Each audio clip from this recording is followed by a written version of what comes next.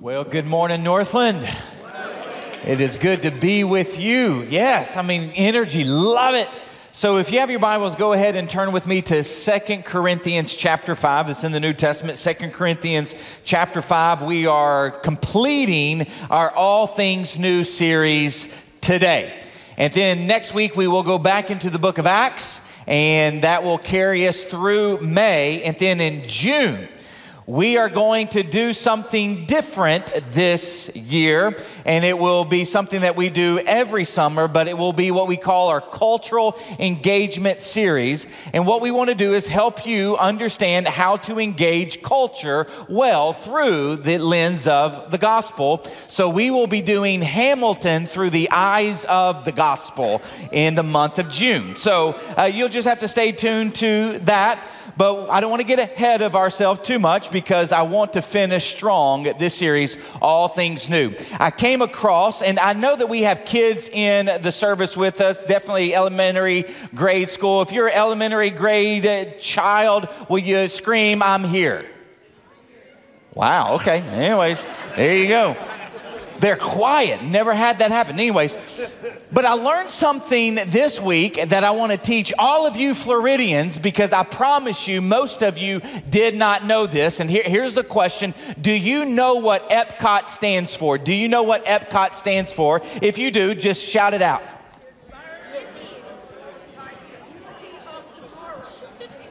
All right, so here's the answer. Here's the answer. Experimental Prototype Community of Tomorrow. How many of you got that right?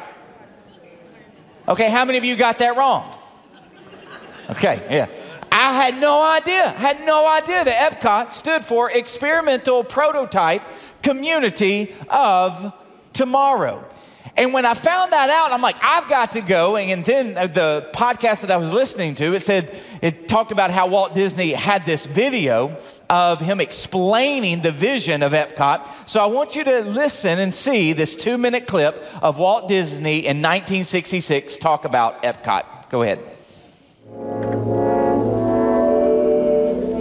Epcot will take its cue from the new ideas and new technologies that are now emerging from the creative centers of American industry. It will be a community of tomorrow that will never be completed, but will always be introducing and testing and demonstrating new materials and new systems. And Epcot will always be a showcase to the world for the ingenuity and imagination of American free enterprise. I don't believe there's a challenge anywhere in the world that's more important to people everywhere than finding solutions to the problems of our cities. But where do we begin? How do we start answering this great challenge? Well, we're convinced we must start with the public need. And the need is not just for curing the old ills of old cities. We think the need is for starting from scratch on virgin land and building a special kind of new community. So that's what Epcot is, an experimental prototype community that will always be in a state of becoming. It will never cease to be a living blueprint of the future, where people actually live a life they can't find anywhere else in the world. Everything in Epcot will be dedicated to the happiness of the people who will live, work, and play here, and those who come here from all around the world to visit our living showcase. We don't presume to know all the answers. In fact, we're counting on the cooperation of American industry to provide their very best thinking during the planning and the creation of our experimental prototype community of tomorrow. And most important of all, when Epcot has become a reality and we find the need for technologies that don't even exist today, it's our hope that Epcot will stimulate American industry to develop new solutions that will meet the needs of people expressed right here in this experimental community. I watched the entire video. It's about 30 minutes long. You can find it on YouTube.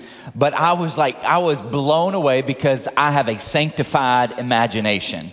But after he shared this vision, I actually, on the particular video that I watched, I mean, there were thousands of comments. And so I just scrolled through them and I picked out 3 that I want to share with you this morning. Here are some comments from people after watching this video. If I was ever able to design a city, I'd take a lot of inspiration from this. Mind blown, one person said, why am I only learning about this now? This is serious inspiration to my own ideas for urban planning. And then one person said, if this Epcot would have been a reality, I would have lived there and stayed there forever. I mean, yeah.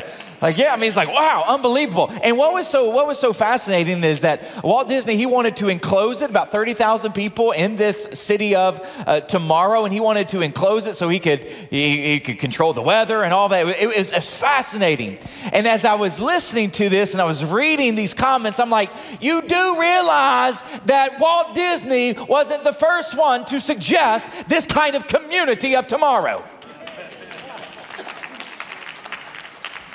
Here's the main point that I want to share with you, I want to flesh out. The new you is part of a new Epcot. What's the Epcot? It's the eternal prototype creation of tomorrow. That's what it is. You see, Walt Disney wasn't the first one. What we'll see today is that when Jesus came to planet Earth, when he lived a perfect life, when he died on the cross, was buried, rose from the dead, he launched a new Epcot.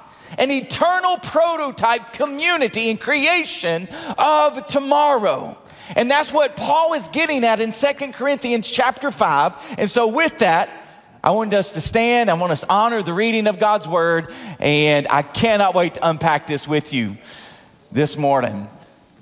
Verse 16, here's what Paul writes. So from now on, we regard no one from a worldly point of view. So if you are in Jesus, you no longer see people the same way.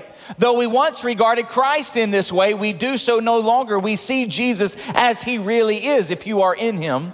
Verse 17, therefore, if anyone is in Christ, the new what? Creation has come. It is dawned. The old has gone, the new, it's here. Emphatically, the new is here. You can experience new life even today. All of this is from God, who reconciled us to himself through Christ, and he gave us the ministry of reconciliation. And what's the ministry of reconciliation? That God was reconciling the world to himself in Christ. Everybody say in Christ.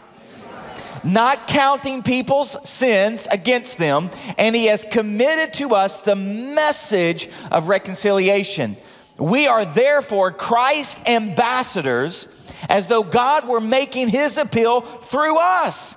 And so we implore you on Christ's behalf, be reconciled to God. Let's pray. Father, I pray that you would be glorified. Jesus, may you be the center of this message. May you be the center of Northland Church. May you be the center of each individual life that is here and that is engaging with us online. Spirit, I do pray that you would be unleashed to do your work, your ministry in our midst. And I pray that that work would consist of taking those who are already new creatures in Christ and shaping and forming them more into the image of our King. I pray for those who are here this morning, who are watching us online that are far from Jesus. I pray, Spirit, you would go to work drawing them to the beauty, the grace, the mercy, the forgiveness, and the transforming power of Jesus to make them new. And that's what we pray in the name of our King. And all God's people said, you may be seated. So I want to answer 3 questions this morning from this text, and really the entire chapter and even a few verses in chapter 4. But here's the first question that we're going to answer. What is this new Epcot? So if this is the eternal prototype creation of tomorrow, what is this? Well, Paul writes in verse 17, which many of you're familiar with this verse. Therefore, if anyone is in Christ, the new creation has come. The old is gone. The new is here. Now, if you're just reading that maybe for the first time, you're probably asking yourself, why did new have to come? What was so wrong with the old? And so to give you just a few minute summary, I want to go back to Genesis, because what I'm doing every time I do this is that it's for those maybe who have never heard this, but it's also to constantly remind us of what we believe. And so in Genesis 1, here's what we read in verse 26 and 28. God said, "Let us make mankind in our image and in our likeness, so that they may rule over the created order." So on days 1 through 5, God had created everything in the created order. In day 6, he had created even the animals. And then at the very end of day 6, he creates mankind. And now he's saying, all right, let us make mankind in our image and our likeness to rule over, to exercise dominion on everything that we had created from day 1 all the way through day 6. So God blessed mankind, humanity, and said to them, "Be fruitful and increase in number, fill the earth, subdue it, rule over the fish in the sea and the birds in the sky, and over every living creature that moves on the ground." I think it's really important that we understand, what does it mean to be human? And in these two verses, we actually understand the 30,000-foot view of what it means to be human. And so let me put up a framework. So if you want to know what does it mean to be human, this is actually what it means to be human. These 5 elements, because these 5 elements are distinct from the animal kingdom. And here it is, personal. So personal actually is how we relate to ourselves and to God. So every one of us, we are a personal being, and we relate to ourselves in a unique way. And then we also are to relate to God personally. Then relationally talks about how we relate to others. So we have a relationship with our spouse. We have a relationship with our parents. We have a relationship maybe with people who live in our subdivision or our community. So how you relate to one another is part of what it means to be human. And then vocationally, how we relate to our job and career. So you ask questions like, why do we work? How should we work? Or what should we reflect in our work? Because when you look in Genesis chapter 1, God goes to work, and then he tells humanity to subdue the ground. In other words, take the raw materials, take all of the materials that I've just made, because you didn't make them, but I want you to take what I've made, I want you to enhance them, and I want you to go to work, I want you to have a job, I want you to have a career, I want you to have a vocation. It's also where we get calling. So I want you to do something throughout the week that images me in your work, in your job. So it's how you relate to your job. That's an element of what it means to be human. And then managerial, it's a managerial element, how you relate to things. So they were to rule over, to exercise dominion, meaning that they were to steward and to manage that which they did not create, but God did. And he put them there to steward it for his glory. And then at the center is culture. It's how you relate to the world. So I want you to picture, it's just 2 human beings there. They are to be personal beings, relate to one another. They're to work. And as they work and as they manage what God had given them, as they are fruitful and multiply, they would produce a community. And that community, as they would cultivate the raw materials, it would lead to culture making. And then that culture making, the beliefs and the values and the artifacts that they made, would actually lead to civilization. And that is the essence of humanity. And in Genesis 1, here was their faith. Adam and Eve had a faith, and their faith actually had 5 elements to it as well. And this is, again, maybe you've seen this before, but faith is belief in, confidence in, trust in, and they're committed to what? A worldview. And their worldview was that God created the world. Their mission and their purpose in life was to image God in the world. In other words, to reflect God's glory, his characteristics, his attributes, and his nature. And in doing so, they would reflect the kingdom of God on planet Earth. They would have a set of ethics, a pattern of behavior that would reflect who God was. And then they had some practices of faith, their maturity. Adam and Eve only had really one practice. When God put them in the Garden of Eden, he said, I want you to have freedom in this garden. You can eat from any tree except this one tree. And the day that you eat of that tree, you shall surely what? die. So the only practice of their faith was to exercise freedom, but also restraint, understanding that the Lord was God. He was Lord over the garden. And then the center of their faith was Yahweh. So I'm giving you a 30,000 foot view of creation at the very beginning, because Paul's going to write something happened to the creation to make it old and tainted and broken. And that what happened was mankind, Adam and Eve, sinned. Everybody say sin. So they committed treason, they committed rebellion. God told them not to do this. They did it, and therefore they shattered the image of God on man. So you take those 5 elements of what it means to be human, and those 5 elements, they're broken now.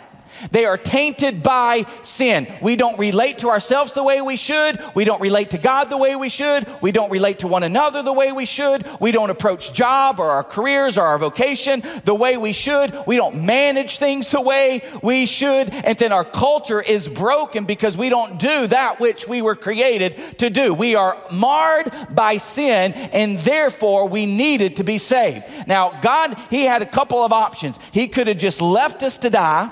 He could have just wiped us off the face of the map, because he said, "And the day that you do this, you shall surely die." But what God chose instead was to send his son in redemptive history so that we might be saved, so that we might be made new. And what Paul is saying here is that if you are in Jesus, new creation has come. That old creation was marred by sin, but new creation is marked by Savior. And so that is what he's saying right now. Now there's 3 truths that he's going to talk about in this new creation. You ready for those 3 truths? Here they are. Truth number 1. We are part of a new people and kingdom. So if you are in Jesus, if you're part of the new creation, you are part of a new people and a new kingdom. We are therefore Christ's ambassadors, as though God were making his appeal through us. Now, just sit in that just for a second, that he uses the word ambassador. An ambassador lives in a foreign land, although they are from another land. So that's why I constantly reiterate that if you are in Jesus, America is not your home. Like we're just aliens and sojourners passing through America on our way to the new city, Jerusalem. And while we are here, if we are in Christ, we are his ambassadors. And then if you want to take that a step further, if we're all individual ambassadors, where ambassadors conduct their business today is what they call embassies. So the church is the embassy of the kingdom of God, where the beliefs and values and rules in that embassy are different than the culture in which it exists. That is the reason why we should be in the world, but not of the world, because we are part of a world that is not yet fully, but one day will be fully, and it's called the kingdom of God. We are ambassadors, and we are part of the embassy of the kingdom of God. That's what Paul's saying. Now, you remember that video clip that we just saw with Walt Disney? Just that 2-minute clip. Let me give you some statements that he made, and I'm about to go really, really buck wild, because I use my sanctified imagination. So won't you play along? All right. So 1 is community of tomorrow that will never be completed, always in a state of becoming. That's the church. I mean, think about it. We're like a community of tomorrow that will never be completed. As long as we are on this side of heaven and on this side of Jesus's second return, listen, we will never be fully made perfect. We are always in a state of becoming. Becoming like what, Josh? Becoming more like Jesus. And so we'll never arrive. And so again, that's why it's a prototype. A prototype isn't finished yet, but we are the eternal prototype in a constant state of becoming more and more like Jesus as we move to the full on out, total flourishing new city called Jerusalem. Now, a showcase to the world. So we are this showcase that this is what life should be like. Like, look at the church, and this is what being human should be. And then a special kind of new community. Like there is only one church, Big C. And there's nothing else like it. And you know why? Because there's no other God that died for his people. No other God, no other God. And so a special time, like we are special because we have been bought by the blood of Jesus. And then here's some more statements. A living blueprint of the future. Oh, I love this, I love this. So when you start looking at what Jesus did when he came, and you can see what he did in Matthew, Mark, Luke, and John, and then you can kind of see what the future is going to be like in the Old Testament too, in places like Isaiah, like 60, and then also in Revelation 21, 22. And so you study those things of what Jesus kind of inaugurated, what he began in his ministry. You see what the end looks like. And so we know what there at least is, we know what some of the things there is going to be. So we live here as if we're already living there. That's what it means by a living blueprint of the future. If you really want to know what the future looks like of all eternity, you need to peer into the church and you'll see that living blueprint. That's what we're supposed to be, church. That's what we're supposed to be. And then finding solutions to the problems of our cities. So here's the thing, we know, I mean, even Walt Disney knew this in 66, that our cities are jacked up. And so he wanted to create a new city that wouldn't be so jacked up, that would help solve the problems of our old cities. Oh, I mean, I'm telling you, we are a city on a hill. We are to be salt and light. And if the culture wants to solve racism, they ought to look at the church and see how we are coming together, one people from diverse backgrounds and ethnicities and races. Like the church should get that right, and we should say, hey, let me tell you how to solve this. This is how you solve it, all right? And then we got problems of families. Well, we got identity issues. We got sexual identity issues, gender issues. We got family problems. But the church, again, we're a prototype. We should be doing much better than the world at these things. Why? Because we have the power of Jesus operating within us. Yes. And then people live a life they cannot find anywhere else in the world. This is our prayer here at Northland, that we would live in such a way. We would actually live out new creation in such a way when people look there, you cannot find that life anywhere else in the world. You can't. See, this is the eternal prototype creation of tomorrow that has been purchased by the blood of Jesus. And Paul is saying that if you are in Jesus, you are part of this new humanity. You're part of this new people. You're part of this new kingdom. But here's the second truth. He says, we have a new purpose for living. All this is from God, who reconciled us to himself through Christ and gave us the ministry of reconciliation. What's the ministry again? That God was reconciling the world to himself in Christ, not counting people's sins against them, and he has committed to us the message of reconciliation. Okay, so Josh, what is this message of reconciliation? What's this ministry of reconciliation? What does reconciliation mean? It just simply means to be right with God.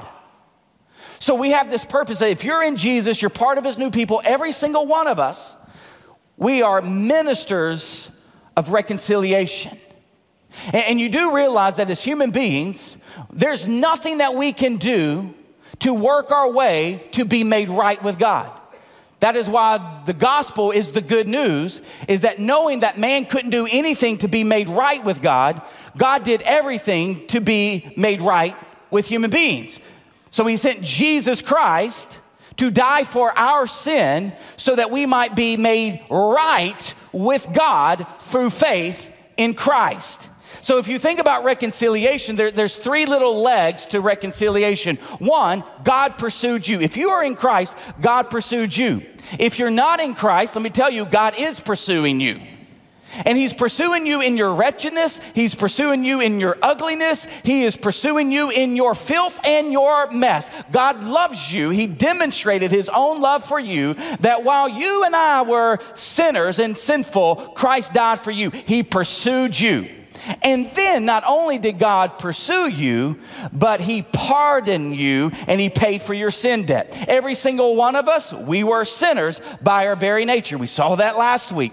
As a result, we deserve death, hell, and judgment. Congratulations. That's what you deserve. That's what I deserve. We didn't come in first place. We came in dead last, and we deserve hell. All right? That's because of our sin. But the good news in reconciliation is that Jesus paid our sin debt. He paid the debt that we could not pay. So he pursued us, he paid our sin debt, and now he purifies us. So when God looks, this is what reconciliation is. So when God looks at Josh Laxton, he doesn't see sinful, old, tainted Josh Laxton, but he sees Jesus in Josh Laxton. He purifies. Past, present, future, every time God looks at me, he sees Jesus, paid in full, purified, and in this constant state of becoming like Jesus.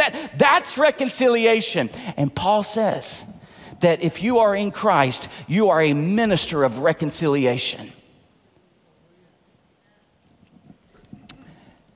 And he says this: we are the conduit by which Christ is making his appeal. Meaning that if Jesus physically was standing here and you did not know him, or if you do know him, he would constantly be urgent and pleading and begging you to dive deeper into reconciliation. And then he would constantly be urgent and pleading with you to be reconciled to God through him. Like he would be passionately just begging till he was blue in the face. That's what Paul is saying. That's why, just be honest, that's why I'm just a crazy man up here on stage every week, week in and week out, because I truly believe that Jesus has changed my life. I've seen it. And I believe that he can change your life. And I'm just a crazy man. Like, if you read this passage, Paul will say, even some people called him out of his mind. Like, Paul, you out of your mind? Yes, sometimes I'm out of my mind because I'm in the spirit of Jesus. Like, I'm begging you, please get to know this life. Get to understand what it means to be reconciled with God. Live out those implications. And then, if you don't know Jesus, please, please, please come to know Jesus. Please.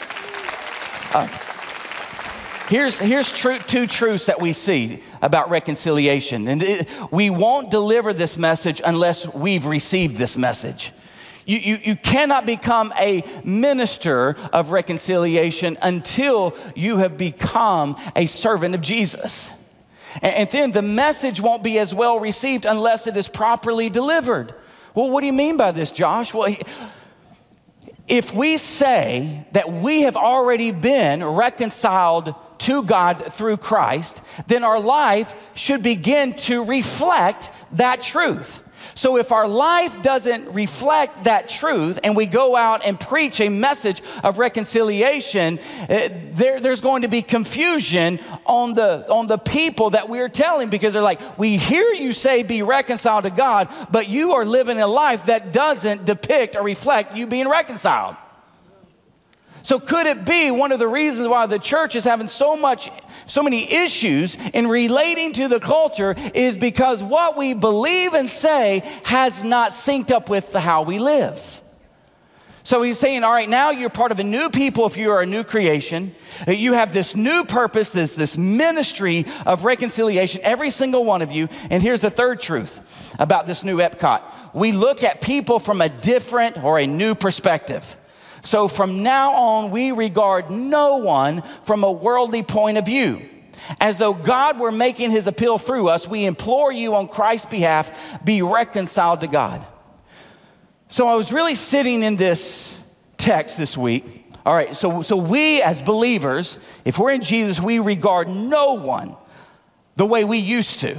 And again, the way we used to see, and that's why I wore glasses today, we used to see in a very blinded way, because sin had blinded us. We had been marred by our sin, and so we saw people the way that we should not see people.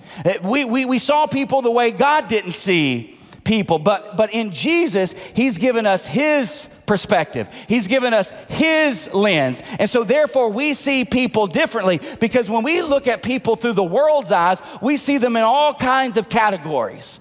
We see them in all kinds of classes. We see them divided in so many ways. But when you put on the spectacles, when you put on the lens of Jesus, there's only two categories of people. Do you know what those categories are? Saint and sinner, that's it. Saint and sinner, that's it. There's no more division, breakdown when it comes to the way God sees people. You either are a saint or you are a sinner. And if you are in Jesus, you see people that way. So let's think about it. All right, so let's take the saint. How does Jesus see his church? Well, he sees his church as, that's my bride. They're the bride of Christ. He'll see the church as, that's the temple of God. That's where the Spirit of God dwells. He'll see the church as his body, the body of Christ, made up of many members, but one body. He'll see the church as the household of God, the family of God. That's my family. That's where my brothers, that's where my sisters, that's where they live. And so if you are in Christ, let me ask you, do you see the church that way? It's my body. That's my family. That's the temple that I'm part of. And here's what I do know. We live in a Christian culture where people would say, well, I've been hurt by church. I don't want to go back to be part of a church. Okay. Let me ask you. Did you hurt God? But yet he still pursued you and wanted to be part of you. So I understand that, man, I've been hurt by my family's been hurt by the church way too many times. But the church is the body of Christ, who are comprised of people who originally hurt God, but God loved them too much to be separated from them. And then I understand that there are some people that will be out there and they would say, you know what, Josh, like, I can worship God. I can worship Jesus just anywhere. I don't need to be part of a body. And again, I want people to realize that I'm not just thinking about churches like Northland. I mean, it could be smaller churches. It could be house churches, but being part of a community, a family of God. But some people would say, you know what? I don't need community. I don't need church community. I can do all that by myself on the golf course in a boat. I mean, I don't. But here's the thing. That would be like the brain telling the entire body, listen, I don't need you hands, I don't need you eyes, don't need you nose, don't need you mouth, don't need you feet. I am smart enough without you. I am the brain. Only problem with that, the brain, is that you cannot fully function the way you were designed to function apart from the other members of the body. So you can be the smartest part of the body. But if you ain't got the body, so here's the thing. For you to function, for you to flourish, the way God intends you to flourish is to be part of his body. And then some of you would say, well, you know what? I ain't got the time. I mean, we got 7 kids, ranging from 18 down to 2. I ain't got time. Or, but here's the thing. We know this. You make time for that which is most important. And I would just say, I would hope and pray that every single one of us, we would want to be part of the body that Jesus Christ died to save. That's what I would say. So when it comes to how you see people, God has given us a new perspective. And then when it comes to sinners, I want you to think about sinners. How does Jesus see sinners? Well, he sees sinners as sick that need a doctor. They need a doctor. He sees them as sheep without a shepherd. He sees them as lost in or to their sin. And what we see with Jesus is that he became their doctor. He wanted to be their shepherd. He came to seek and to save that which was lost in and to their sin. Therefore, his church, we will love the world in their lostness. We will not condemn them in their ugliness. Why? Because they already stand condemned. We will strive to shine light in their darkness, and we will seek ways to treat them in their sickness. Why? Because we're part of this new people, this new Epcot. That's what this new Epcot is. But then the second question that I want to answer this morning is, why should we be so passionate about this Epcot? Or you can even say it this way, Josh, why are you so passionate about this Epcot? Well, I'm glad that you asked. Here we go. For Christ's love compels us. Everybody say love. Love. Oh. So what compels Paul? What compels the church? Christ's love. And he died for all, Christ did, that those who live should no longer live for themselves, but for him who died for them and was raised again. Paul is saying this, that word compels means to seize control. And Paul is saying, and if you are in Christ, you should have been too, seized with control by the love of Christ, that what directs you, what guides you, what motivates you is the agape, the unconditional love of Christ. And we actually learn a principle. Here's the principle that we learn. Control is tied to wonder. Let me ask you, how many of you have a TV show or maybe a Netflix series, Hulu series, Paramount Plus series, Disney Plus series? How many of you have a series that you're just enamored with that you're watching right now? Okay, yeah. All right, so The Mandalorian in our house, also The Blacklist in our house, and then a show that's actually one of my favorites of all time, Madam Secretary. I've even watched that entire series twice. I just love that stuff. All right. And then I started thinking about, okay, even in our kids, when we would buy them bicycles, they loved that bicycle. They were enamored and in awe with that bicycle for about 2 weeks. And then now all those bicycles just collect cobwebs. So while they were in awe of that bicycle, they were controlled to ride it. But when they lost the wonder, they lost the control of riding it. Now we got our youngest right now. He's amazed me. He really has. He is taken up fishing. Our 11-year-old. And why it amazes me is that I don't fish. No one in our family fishes. I remember, and I've told anybody that if you want me to go fishing, I'll go with you. I'll talk to you. I love hanging out. But if I catch a fish, you're going to have to take that sucker off. So that's why I'm really amazed. Because if old Lukey calls for daddy to come help him to take off a fish off the hook, you got to call for your mama. Because your daddy ain't going to do it. So here's actually a picture of him of a fish that he caught 2 weeks ago. I'm thinking, and Joni and I, we have been amazed. He every day, if it's not raining, he's got his little fishing pole and he's out at this little retention pond. And so I asked him yesterday, I'm like, Luke, I got to know, why are you fishing every day? What is it? And you know what he told me? Dad, I just love nature. I'm like, well, your daddy doesn't love nature, but undoubtedly you do. And so he's out there every day. Now, I would love it if he would just stay in awestruck and in wonder. And every day, but we know this. Sometimes wonder comes and wonder goes.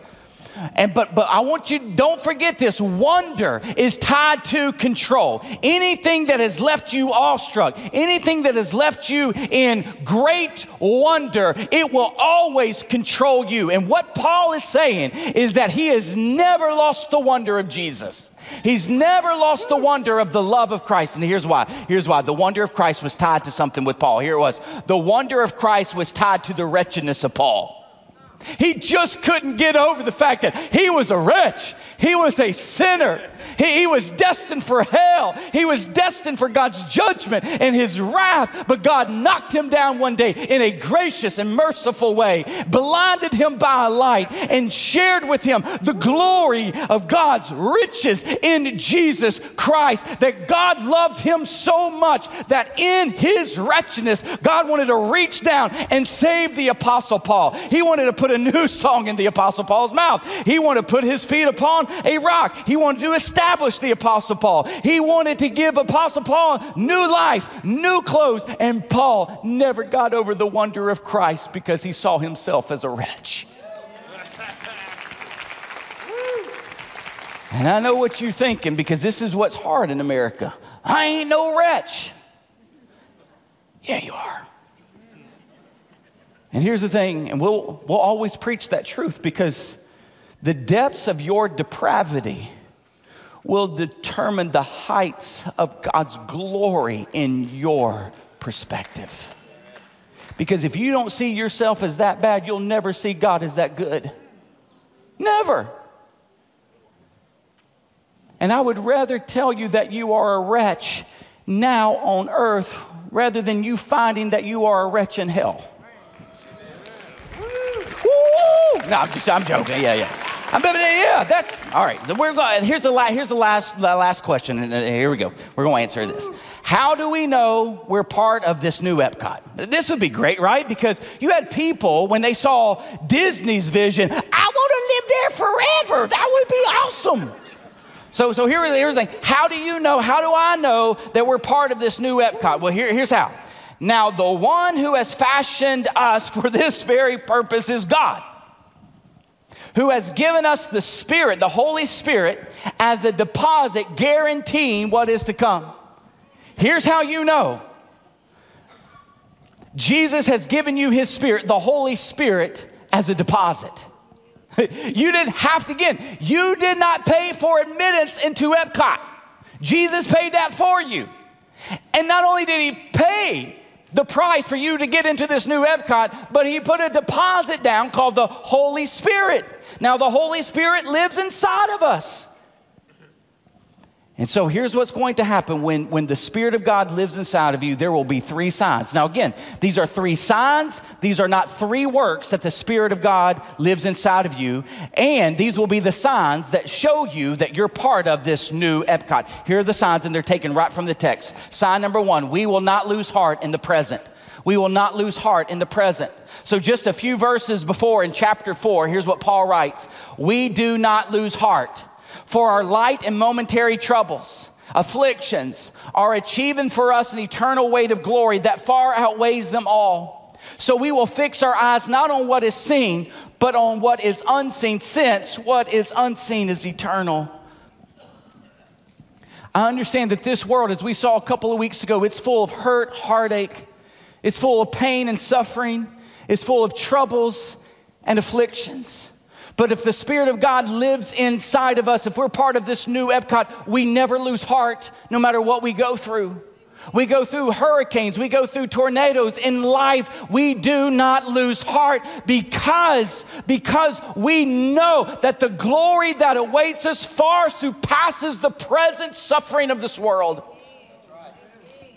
So we're not going to lose heart.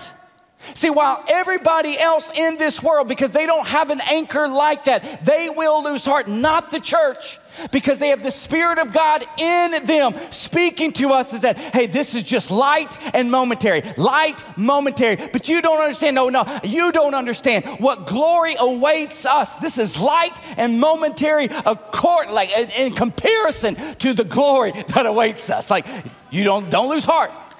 Stay there. Your anchor is Jesus. Don't lose heart. Here's the second sign. We will long to be with God in the future.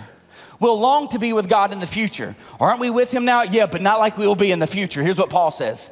Meanwhile, we groan. We long to be clothed. And that was weird. So anyways, but longing to be clothed instead with our heavenly dwelling. We are confident, I say, and would prefer to be away from the body and at home with the Lord. Oh, and then in Philippians 1:21, Paul would say, to live is Christ, to die is gain. I mean, Paul, he was torn. He saw living here on earth. He's like, oh my gosh, there's so much work to be done as a minister of reconciliation. There's more churches to cultivate so that they might understand how to live deep into this idea that they have been reconciled with God. There's so many tribes and tongues and nations that have not heard about this message of reconciliation. Man, there's so much work to be done. But on the other hand, oh my gosh, to be with Jesus, to have the new body, to not have the thorn in my flesh, to have a perfect, glorious body that is devoid of arthritis, that is devoid of decay, that is imperishable. Oh, my Lanta, I would love to be there too, but he was torn. But he never lost the longing and the groaning for home because he knew earth was not home. Let me ask you this. Do you realize that, again, this is not your home? And do you long for home? Do I long for home? Because if the Spirit of God is in us, we will long to be at home. And then last, and I'll end with this, we will make it our goal to please him. 2 Corinthians 5, 9 through 10. So we make it our goal to please him. Whether we are at home in the body here or we are away from it, our aim is to please him. Church, if you are in Christ, is your aim to please him? Is your aim to please him? Do you wake up and go, here's my life.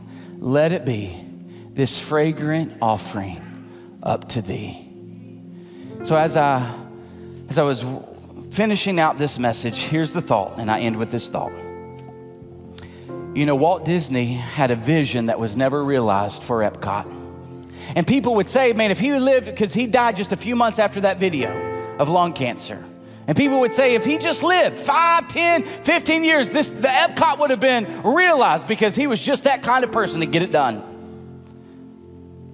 So, Walt Disney, his vision wasn't realized because he died. The new Epcot, the eternal prototype creation of tomorrow, it is being realized. And you know why? Because Jesus didn't stay dead, but he rose from the grave. The only way this kind of vision is realized is if you have a living God that has made the way possible for this kind of community. And if you are a Christian, you're part of the new Epcot. If you're not, I know what God would say if he was here in person. I plead with you, I beg with you to become part of the new Epcot through Jesus Christ our Lord. Father, as we transition now from worshiping you through word, through worshiping you through song and then baptism, may our hearts be attuned to the glory of our great God and King. For it's in your name we pray. All God's people said, amen.